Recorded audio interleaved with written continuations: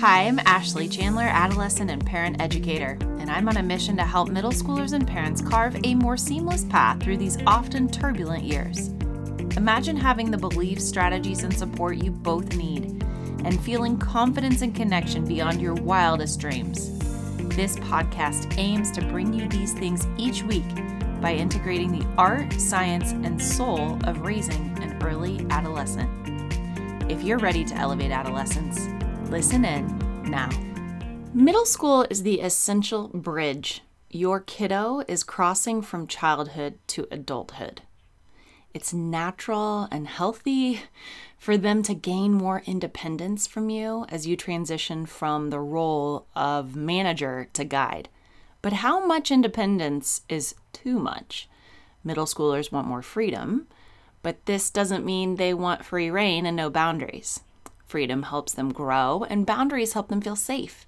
And as an adult, you know all too well that the world is filled with negative influences, people, and circumstances. And your instinct is to protect them from any harm. You must support them in gaining independence while helping them become aware of the world so they can learn to protect themselves.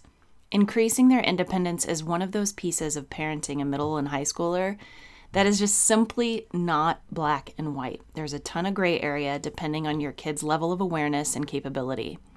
So in today's podcast, I'm going to share first 3 top reasons to give your middle schooler more independence, regardless of their ability. Then I'm going to break down some examples of what that might look like in your home. And then lastly, I've got a free downloadable checklist and journal that can help you determine what is right for you depending on the decision you're facing. So make sure to listen to the end to see how you can get it for yourself. Now, as you hear my reasons and examples, my suggestion is to guide them over the bridge, the metaphorical bridge of middle school. You're not going to just throw them off of it and let them fend for themselves immediately. At first, you're going to teach them and model it for them. Modeling is the best. They're going to be the most receptive. And then let them do it on their own, slowly but surely. And then just be open to supporting them along the way. So here are 3 reasons to give your adolescent and your middle schooler more independence. Reason number 1, their confidence. Science and spirit intersect here, which is one of my favorite things. So in all aspects of life, confidence and consciousness only grow through adversity. I'm going to say that again. Confidence and consciousness, meaning becoming more aware, only grow through adversity. Our ability to navigate new challenges and experiences and then grow resilience along the way.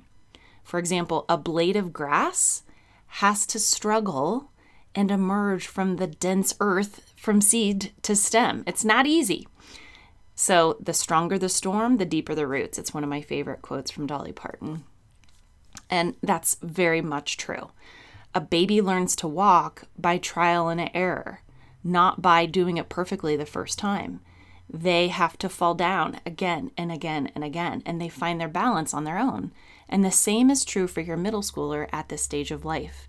They're going to fall down, but their confidence is going to grow along the way because they're going to continue to pick themselves back up.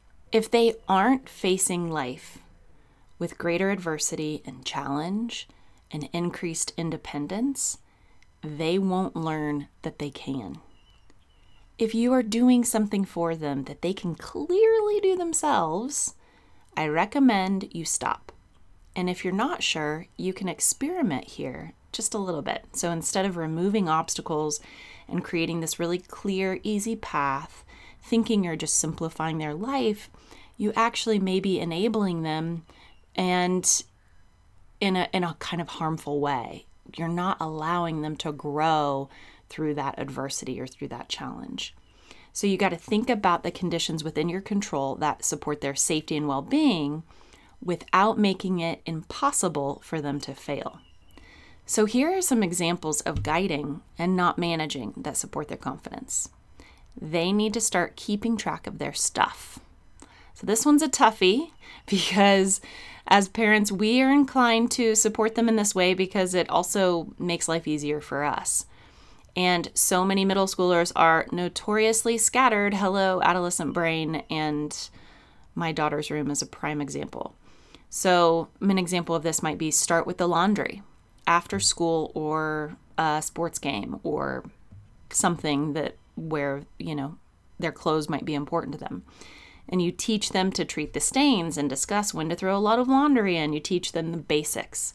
Another example might be to review the week ahead. So they're starting to learn how to keep track with a planner. Chances are their school or you have suggested that they have a calendar or a planner, I hope. They are going to be resistant to this, but that doesn't mean that you don't make it a part of your home system and enabling them to keep track of their stuff. So you review the week ahead and let them know what might be on the agenda for you. Here are doctor's appointments. Here's when Susie's birthday is, right? Or any of their stuff they might need to make sure to set aside for specific experiences like camping or swimming or sports or school projects coming up during the school year.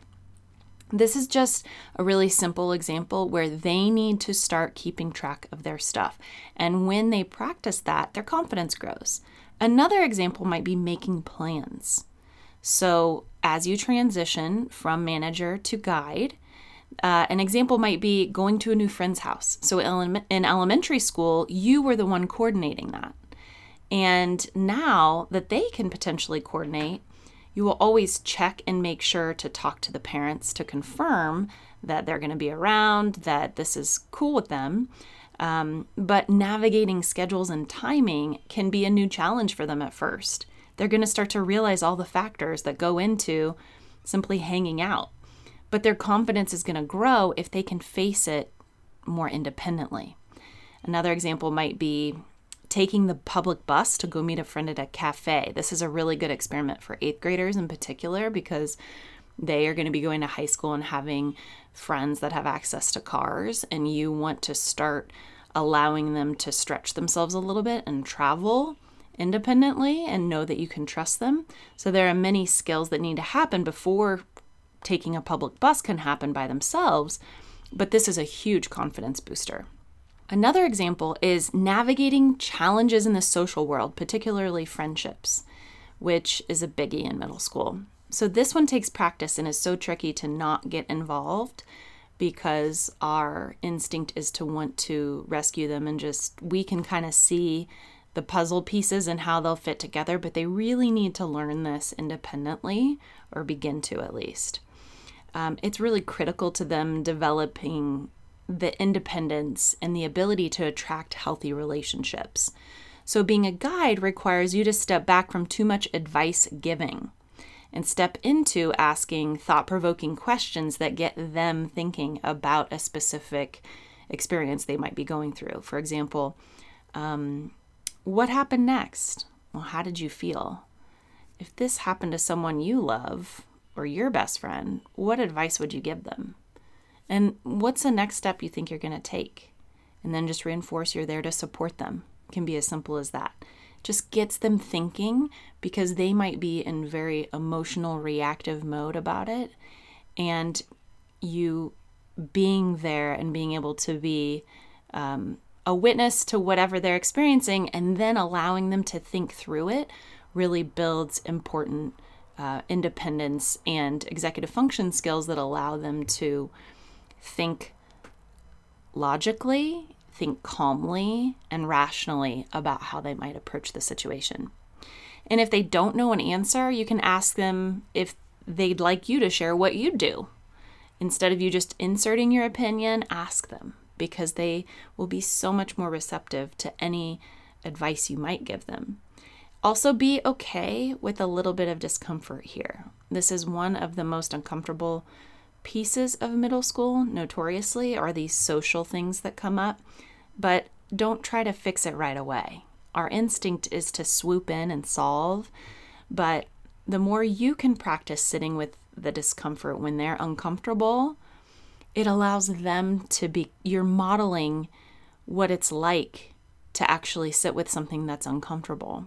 And they're going to learn that that's the only way through a challenge. It also allows for them to have maybe a deeper solution emerge from their perspective. And along the way, you're just communicating that you trust them. This all builds their authentic confidence, which is huge at this stage. All right, reason number 2, you need to give them more independence, your connection. This natural separation in your role and dynamic is happening, whether you like it or not. When you try to control everything for them, from beliefs to decisions to the clothes they wear to their schedules, activities, etc., you are prohibiting that natural transition of your relationship dynamic that needs to occur from being a manager to a guide. So a few years ago, I heard this really great example, and actually it was given as it applies to marriage, but I think it applies between an adolescent relationship and a parent as well. And it's called, what I like to say, the rubber band metaphor. So imagine that there's a rubber band that's holding you and your middle schooler on opposite sides, and it's just kind of stretching a little bit. So the more that you can grow together in this role, and the more that you become that guide instead of manager, and they're able to grow in their independence, the less likely the rubber band's going to snap.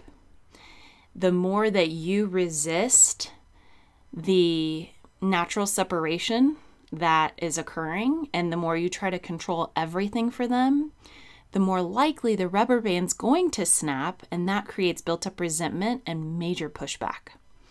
So it's also natural for them to go through these different phases with friends and fashion and music, and middle school is all about kind of experimenting and testing out what's gonna stick, and they're figuring out their identity.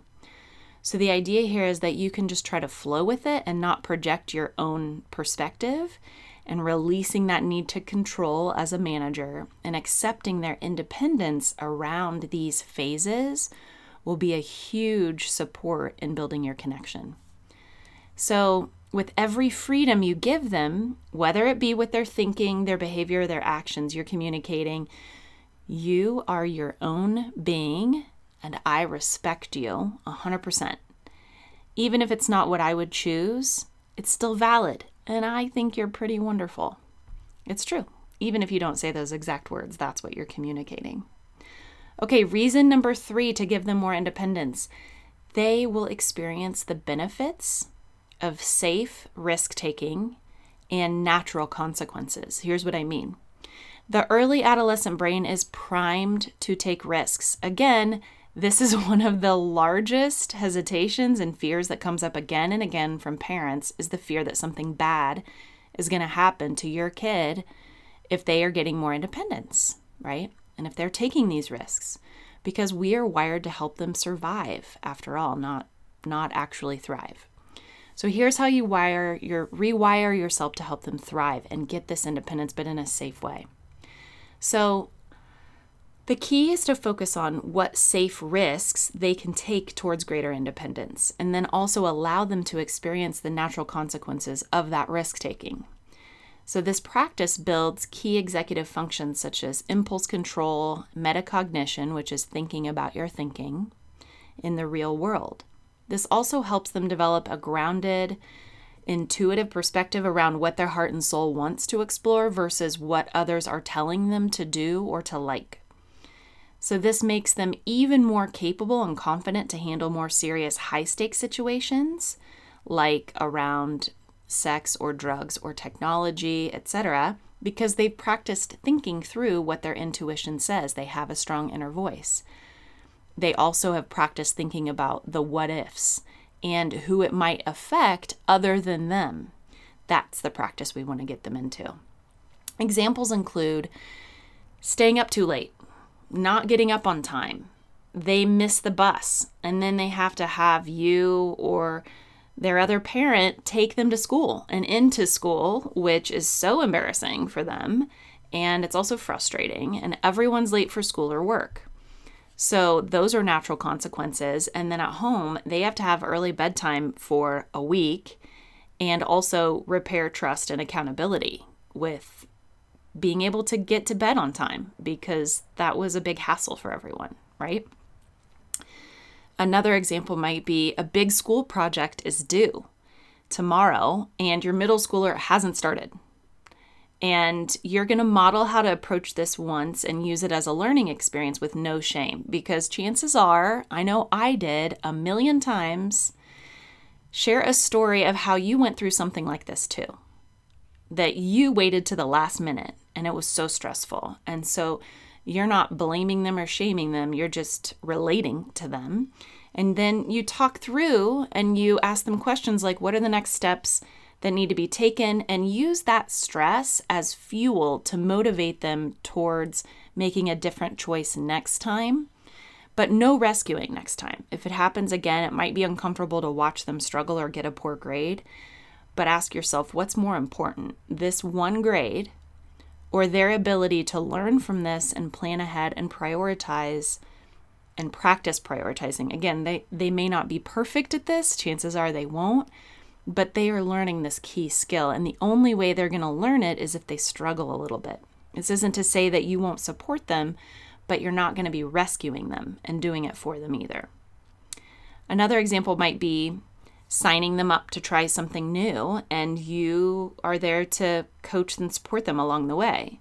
But ultimately, you're reinforcing how impressed you are that they are taking on this new challenge independently. It's a safe risk, right?